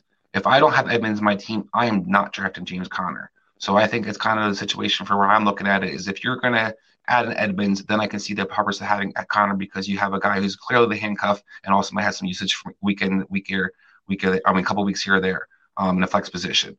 But overall, I think that Conner's not a guy that I'm drafting or touching. I think there's better options on the board, and I think that he's going a little too high. I think Edmonds is clearly the better guy to go. Yeah, with much more upside. All right, so let's talk about Kyler Murray. Talk about the quarterback, the guy who finished third overall for fantasy football purposes. Comes out this year, talks about how he wants to rush less. We saw what happened when he rushed less. We saw what happened last year when he was banged up. It wasn't very good. He's not very good in the red zone at all. So with Kyler Murray, you better hope he doesn't run less. Now, ultimately, I don't think that will wind up being the case. And even if he does run a little bit less, I don't think it's going to be a big deal. The guy ran for 133 times, 800 yards, and 11 touchdowns last year. He had 25 red zone carries. That was third amongst the quarterbacks. Even if that goes down a little bit, that rushing ability is going to be there. I still expect Kyler Murray to finish as a top 5 quarterback because of that. It's just going to be in the cards for that. So you get him there. Right now, he's being drafted as the QB3 overall. So basically, people are drafting him to finish where he did last season. I think it's more likely we see a little bit of a regression from last season. So I wouldn't draft him as the third quarterback overall, but I'm not talking about a huge difference between there and top 5. Right now, I have him projected on a 17-game season to get over 600 passing attempts, a little over 4,300 yards. The big one is the touchdowns. They add A.J. Green. They add Rondale Moore. If he does, in fact, rush a little bit less, I have him getting a few more touchdowns. Last year, he had 26 passing touchdowns. I have him getting 28 this year, but with 15 interceptions. So if you play in those leagues where you have -2 interceptions, that will factor in. And I have him for a little bit less rushing yards, about a little over 700, 9 rushing touchdowns compared to a little over 811 rushing touchdowns from a season ago. It still winds up putting him in the top 5 ultimately from a statistical standpoint. Yeah, I think Kyler, I'm with you, but that he better not regress running the ball. Because I'm not trusting that his numbers are going to increase that much passing-wise for it to cover that. I think that you're going to see more production in the passing game yardage-wise, more production touchdown passes because of the upgrades at receiver. But I also think as a result, you're going to see the regression come in the rushing touchdowns and rushing yardage overall. So I think that he's going to probably finish a little lower than he did last year because rushing touchdowns are typically more valuable than the pass touchdown. And I think yards aren't going to be – I don't think he's going to also be like a 300-yard thrower consistently week in, week out. I think you're going to see maybe the yards increase a little bit per week, but I also think the rushing yards are key. I think Kyler Murray is a top 5 quarterback if you want to look at him that high, but I'm bigger on other guys in the top 3 than him. And I do think that he's a guy that I'm kind of Mary redeemed a $50,000 cash prize playing Chumba Casino this year. I was only playing for fun, so winning this was a dream come true. Chumba Casino is America's #1 social casino experience. It's serious fun. With over 80 casino-style games to choose from, you too could win life-changing amounts of cash. Be like Mary. Log on to ChumbaCasino.com and give them a whirl. That's ChumbaCasino.com. No purchase necessary. Void where prohibited by law. 18+. Terms and conditions apply. See website for details. The voice in the preceding commercial was not the actual voice of a winner. Hi, I'm Maria. And I'm Mike. And we're Team Ready.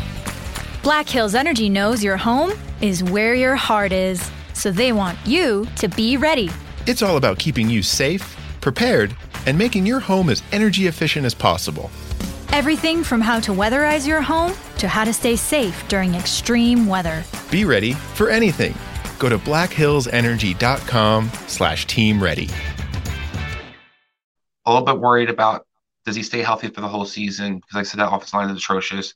And I don't see the big jump everybody kind of expects to happen. I think we see what Kyler Murray is. I think he is what he is in a lot of ways.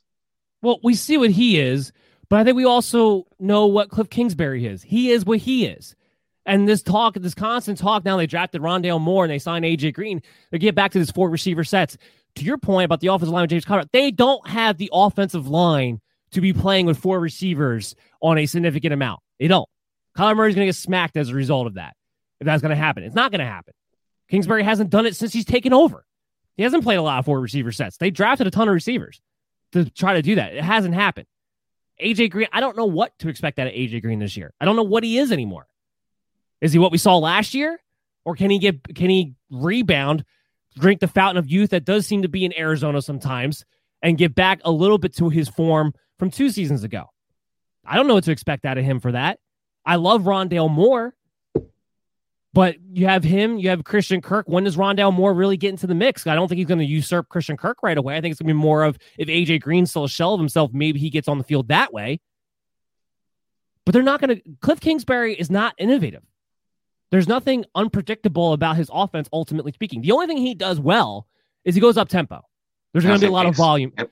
There's going to be a lot of volume for the offense in general because he does go up tempo.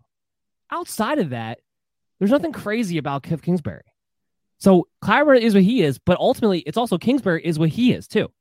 And that's why I see there more likely being a little bit of regression across the board for Kyler. And you better hope he's kidding when he says he wants to rush less and try to be more of a pocket passer. That would be my only concern. So I'm not drafting Kyler Murray as a QB3 overall where he's going right now. But again, very few quarterbacks are in line to get more than 700 yards rushing, 8 to 10 rushing touchdowns, essentially. That's going to keep him in that top 5 area. But don't draft him in the top 6 rounds. And again, going back to this year, there's so much value at the quarterback position. There's no reason to overdraft a quarterback this year. None whatsoever. Yeah, I was going to say, I agree with, I think that's the key thing. We have more guys who have legs in this draft, or I should say in this upcoming season, in a long time. We added Trevor Lawrence. We added Jalen Hurts to be the starter. You have Zach Wilson out there. You have a lot of guys who can use their legs and create mobility. You talked about Tyrod Taylor before. So I think that the Kyler Murray is a guy that you don't overdraft in any kind of way because there's value, and particularly guys with floors, they can run the ball as well, a lot more than it has been in a while. So let's talk about the wide receivers then. If I expect a little bit of regression for Kyler, I expect a little bit of regression for the wide receivers. I expect a little bit of regression for DeAndre Hopkins. Last season, again, he finished 6th, 154 targets. He had 115 receptions, 1,400 yards, and he had 6 touchdowns. He was 24th, or I'm sorry, he was 18th in red zone targets. We had 18 red zone targets for 7th. I'm screwing these numbers up. I have them all in front of me. I'll say that again to make sure we're clear. 18 red zone targets. That's 7th overall. I expect there to be regression in that, and he still only had 6 touchdowns off of that, which was 24th. That's where the 24 came from. He was 24th in touchdowns, but yet he still was he was in the top 10 in red zone targets. Well, you add AJ Green to that mix. If there's one thing I expect AJ Green to be a bit involved in, would be the red zone, given his body size. You and me both have talked about this on this show, that if anything, we would expect AJ Green to take over the big slot Larry Fitzgerald role. So he's going to get utilized in that sense. So if you take that away, I mean, Hopkins is potentially only looking at 5 touchdowns essentially this season. And he's also looking at a few less targets with some of the added weapons. Give him a few less targets. I have him for 100 receptions, 149 targets, 1,200 yards. I actually have him for 7 touchdowns. I have him increasing because the inefficiencies was just crazy. But he has a cap ceiling there. Right now, he's being drafted as the wide receiver 4 overall. He's a wide receiver 1 to me, but I question if he's top 5. Yeah, I think one of the things Hopkins, you like his consistency, you like his ability to get open. Yes. He's still one of the top receivers out there. But I agree with you 100%. It's got to be questions about how highly productive he can be. We saw the yards per catch drop dramatically in this awesome Kingsbury offense because it is a dink and dunk system. That's what they basically do. And with having Hopkins, unless they do go 4 receivers a lot more, he's going to have a lot of hard time getting in that slot. We see AJ Green kind of being that glorified replacement for Fitzgerald, let's just say. But Rondale Moore can't play on the outside. Rondale Moore is a Right. slot receiver. And you and I both agree Christian Kirk should be playing the slot receiver over playing outside.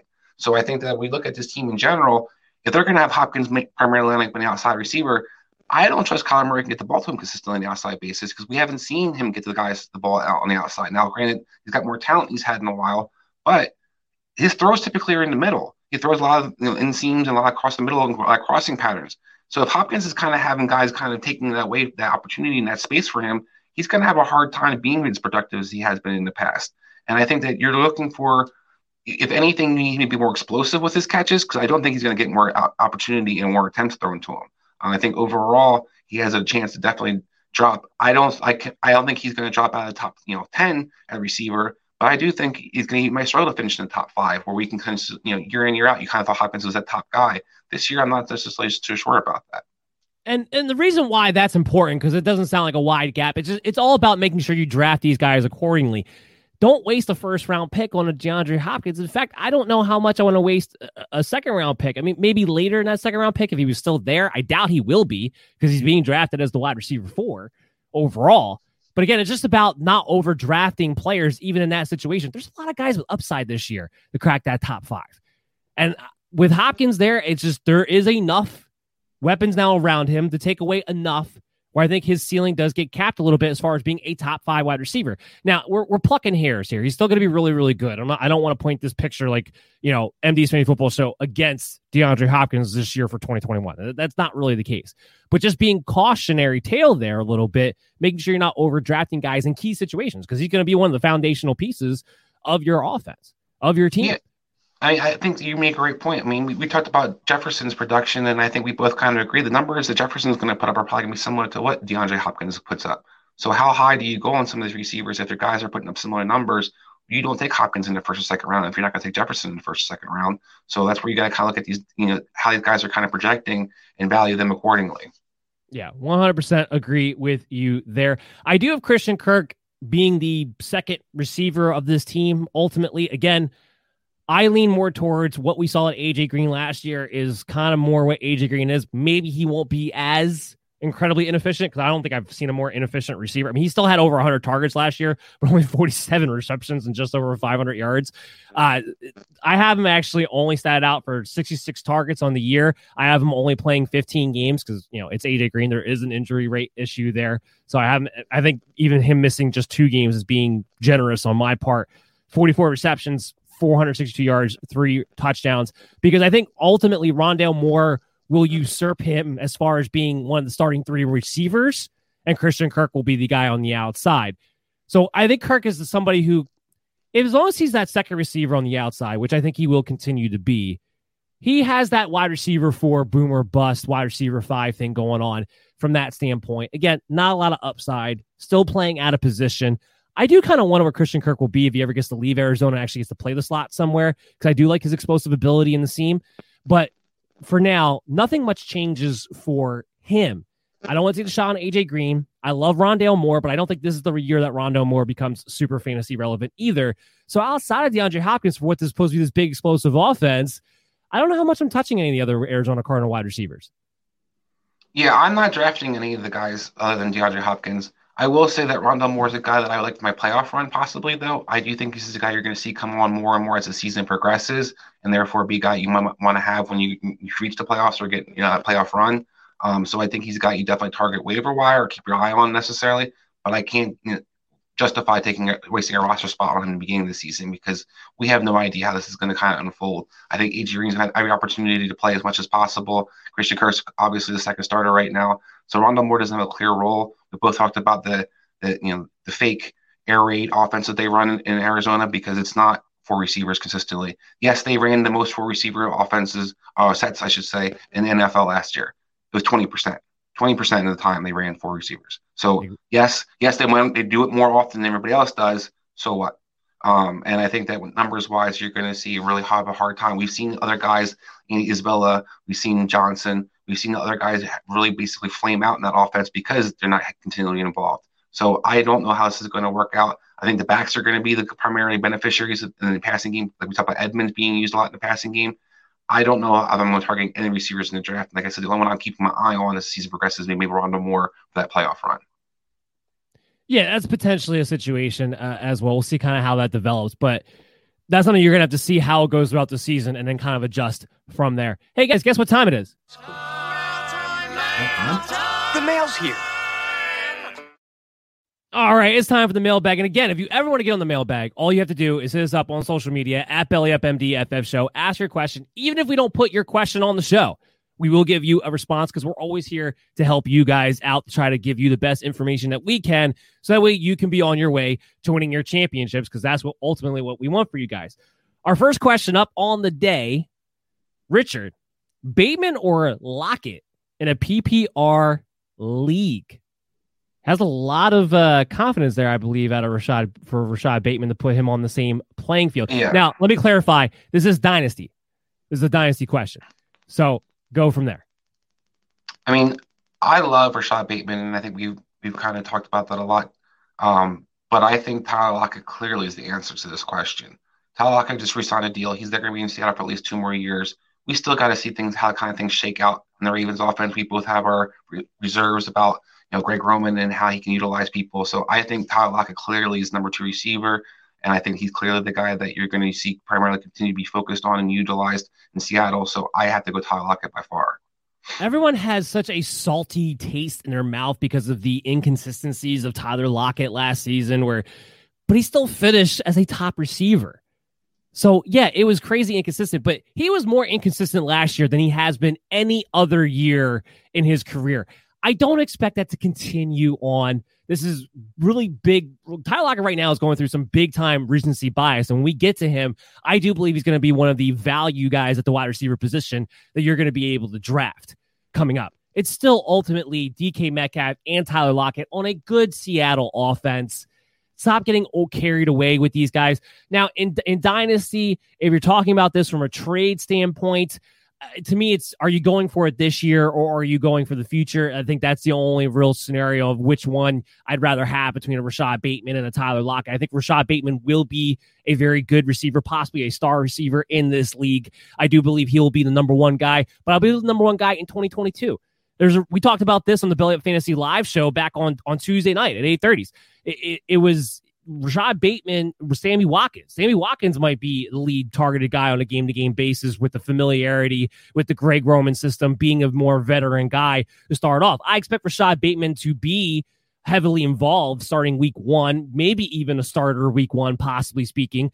But again, he's still going to have a low-volume passing offense, even if they open up more. The gap between them and everybody else is so significant that even if they pass it more, they still have a good chance of being 32nd in pass attempts this year. So you're talking about a low-volume offense, actual wide receivers to share targets with on top of it. And we saw Marquise Brown getting one of the highest target shares, and he was still very frustrating as a wide receiver 3 to own. Tyler Lockett's on a team, even if Seattle runs the ball a little bit more, who cares? It's still going to go to Tyler Lockett and DK Metcalf. He's not going to be as inconsistent as he was a season ago. Tyler Lockett's still going to be very much a receiver who's going to be very fantasy relevant and win you quite a few weeks there. So yeah, I'm going with Tyler Lockett in a PPR league. Tyler, he asked me, will Laviska Shenault, and this is a popular question going on right now, will Laviska Shenault be a wide receiver 1? And I believe he's asking, will he be a wide receiver 1 as far as his comparative workload on the team, not top 12 wide receiver 1, but a wide receiver 1 on Jacksonville over DJ Chark and Marvin Jones. Chris, I'll let you take this one away. Okay, well, first of all, I hope it's not a receiver 1 in the top 12 because he's definitely not a receiver 1. Right. Having said that, on the offense itself, I see him more as a Curtis Samuel player, where I think that he'll get his touches in different ways. I think that he will be utilized from game to game, but I question with his volume. I think DJ Chark's clearly the most talented receiver in that receiving core. I think Marvin Jones was brought in, will have every opportunity to start because they did pay him a decent amount of money, and he did get a chance, pretty much a promise to be able to be a starter. So I look at those 2 receivers to start off, and I think that they're already better in better situations. I think Shenault has been kind of letting it up in camp so far. That's why I think a lot of this talk's coming out from. Yeah. But nobody's tackling anybody. Nobody has pads on. Yeah, he's quick. He can get out of breaks because he's quick. But we see a lot of these guys get the hype in the summertime, and then when actually preseason starts and the regular season starts, they kind of disappear. I think he has a lot to do to improve his route running a lot of different ways. I don't see him as being the true number one receiver on that team. And I don't know who actually will wind up being the number one receiver team. I think this is going to be a team that week in, week out, you're going to have different guys kind of blow up in a sense, where it could be Shark, it could be Jones, it could be the running backs. I think this is an offense that's really hard to kind of predict who's going to be consistent, and therefore I wouldn't consider him a number one or clear number one in any kind of way. Yeah, I mean, I have all three, the big three, DJ Chark, Marvin Jones, Laviska Shenault, getting a good amount of work all throughout. I think it's going to be a high-volume passing offense with Trevor Lawrence. Terrible defense. So they're going to have to come back from behind. I think there's going to be quite a few garbage time points here. I do think Shenault will get the opportunity to play the slot more times than DJ Chark or Marvin Jones will be. But I don't expect this to be a high-scoring offense, even though they're going to be high volume. Because there's still going to be a lot of inefficiencies, I believe, with this team overall. So I have DJ Chark being the number one guy on this team at the end of the day. I think people are forgetting how good of a receiver he is because he was mostly banged up last year, so you didn't get to see a healthy DJ Chark. But no, I don't believe Laviska Shenault will be the wide receiver one for them. He is getting a lot of hype right now. We'll see what happens in training camp when Marvin Jones and DJ Chark are more involved in that standpoint as they get involved into the offense. There's a lot of things in flux with this team. Go ahead. I'm going to say we're also going to see something that we still need to see how this ETN situation unfolds. If ETN's actually going to be a glorified, jet sweep receiver in a sense, that takes away a lot of Shenault's playing time because ETN's not going to line up on the outside. So he's going to be playing in the slot more so. So I think that's where you're kind of curious to see, will Shenault be utilized consistently? I like his skill set. I think he's going to have some boomer bust weeks for sure. He's going to have some league winner weeks because of his skill set, because of that offense. But no, I expect DJ Chark, Marvin Jones to be the more polished receivers that they are and be more targeted for Trevor Lawrence as a rookie quarterback. Even though he's Trevor Lawrence, you're still talking about a rookie quarterback. It's still not going to be very often he gets from his first to the second read. So if Laviska Shenault's not one of those top two reads, which I'm not really expecting him to be because DJ Chark's still projected to be the X receiver, Marvin Jones still is projected to be the wide receiver or the Z receiver, Shenault's going to be the slot, the Y. So he's not always going to be that first read, and ultimately I think that's what it's going to boil down to. So no, I don't expect to be a wide receiver one. Let's move on. Brady asked me Justin Jefferson or Keenan Allen this season. I'm going to lean towards Justin Jefferson, but I do think it's going to be close. Yeah. Yeah, I think that's a tough one. I mean, I would probably lean to Jefferson because I think he's clearly more explosive at this point in his career than Keenan Allen is. But we also know that Justin Herbert loves him some Keenan Allen, and he just loves to target the crap out of him. Now, the big difference is going to be the red zone, where Jefferson had more touchdowns, but Keenan Allen was not productive with all those catches that he had in the red zone. So PPR-wise, maybe you're leaning towards Keenan Allen because you can pretty much bank on that consistently. He's going to get to 7, 8, 9 catches probably a week, but you don't know how that's going to materialize in the red zone. While I think when it comes to standard leagues, you're looking at definitely clearly Jefferson because he's the more explosive player. Yeah, I agree with that 100%. That's why I would lean a little more towards Justin Jefferson myself too. But it is close. And that goes back again to illustrating why we're saying don't overdraft a Justin Jefferson necessarily this season. Because Keenan Allen's somebody who's going a full round behind him and is going to probably have similar points fantasy-wise. Hughes asked me, Antonio Gibson or DeAndre Swift? This is a very popular question going on right now. And honestly, I don't know if I know the exact answer between this. I actually probably will lean Antonio Gibson for two reasons. One, I think Washington, believe it or not, is going to have a little bit more of a higher scoring offense. It's not going to be great, but it's a little bit more of a higher scoring offense with Fitzpatrick and Taylor McLaurin and those guys there. The two is I don't think J.D. McKissick's going to be as much of a factor. I think Antonio Gibson will actually get the targets that he should be getting this season. So I would lean a little bit towards Antonio Gibson, but very, very close between these two, looking at very similar pathways in their fantasy outputs in 2021. Yeah, I'm definitely going to go with Gibson in this situation. I understand. I think Swift actually was probably more talented overall back, and usually I go with talent. But in this situation, to your point, I think the Washington's definitely got a better offense. I'm not a huge Fitz fan, but he's in a different situation that to score points. You got Terry McLaurin can actually take some of the pressure off the running game. Where you look at Detroit's situation, I don't know how many points that team's going to score in general. So I do kind of have concerns about how utilized Swift can be in the red zone and how much top opportunity he's going to have. He has a clear guy who can kind of maybe vulture some of those opportunities in the red zone too, or even some of the catches with Jamal Williams. While you talk about J.D. McKissick, I think J.D. McKissick lived off Alex Smith basically playing the games he played last year. Yeah. So now that he's gone, I think that you're going to see Gibson a lot more involved in the passing game. They were going to be talking about that all off season.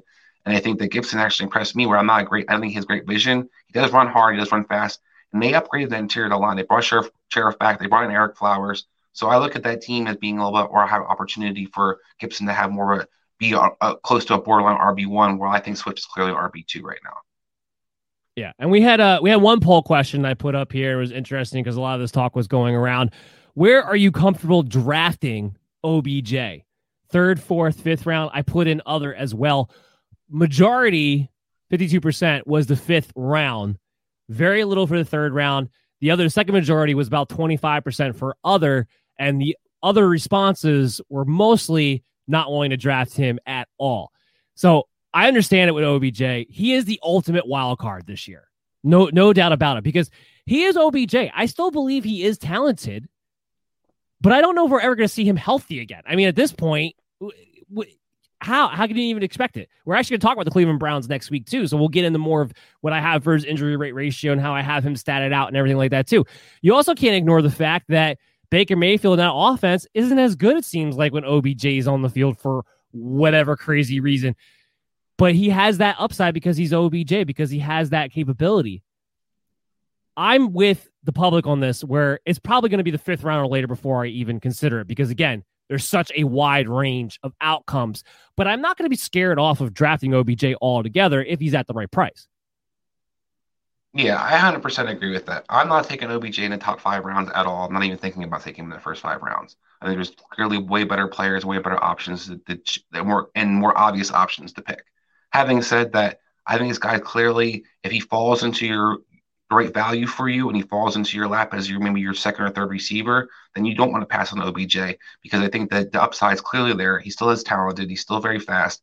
I do worry about the volume in a sense, but I think he's still the best receiver, pound for pound on that team. So I think as a result of it, you also see the opportunity that he's actually got to actually work out with Baker in the offseason, which he hasn't done the last 2 years. So I do think that's going to be a benefit. And I do think he's something that you definitely want to keep in mind. But you can't overreach on him just because he's OBJ. You can't take him in the first 5 rounds. There's too many better options. But he's a guy that after that, you kind of see how the board's kind of falling. And the teams, if you're in a league where people are forgetting about him, you don't want to forget about OBJ either. Yeah, like I said, he is the ultimate wild card this year. I will say this, though. The last time he was any good was 2017. It's been a while for OBJ at this point. That's the last time Tyrod Taylor was any good. Just point out. It's the last time he started a full season. So, yeah, that's going to wrap it up for the show. Hope you guys all enjoyed it. We'll be back next week, continuing on our team profile series. So I hope you guys all tune in on the Worldwide Sports Radio Network next Friday from 11 a.m. to 12:30 p.m. Check us out tomorrow night for the last installment of the DC's DFS Challenge until football season. But we haven't actually announced that on this show yet. 2 nights. I'm sorry. Yes, you're right. Go ahead. I know I'm right. Thank you. So we haven't actually announced it on this show yet, but that show that we have on Saturday nights is actually going to get absorbed by this one. So we, instead of DC's DFS Challenge on Saturday nights from 9:30 to 10:30, where we talk about our DFS lineups, we talk about our bets of the weekend, that will actually be another episode of the MD's Fantasy Football Show come September when we get into the football season. So we will be...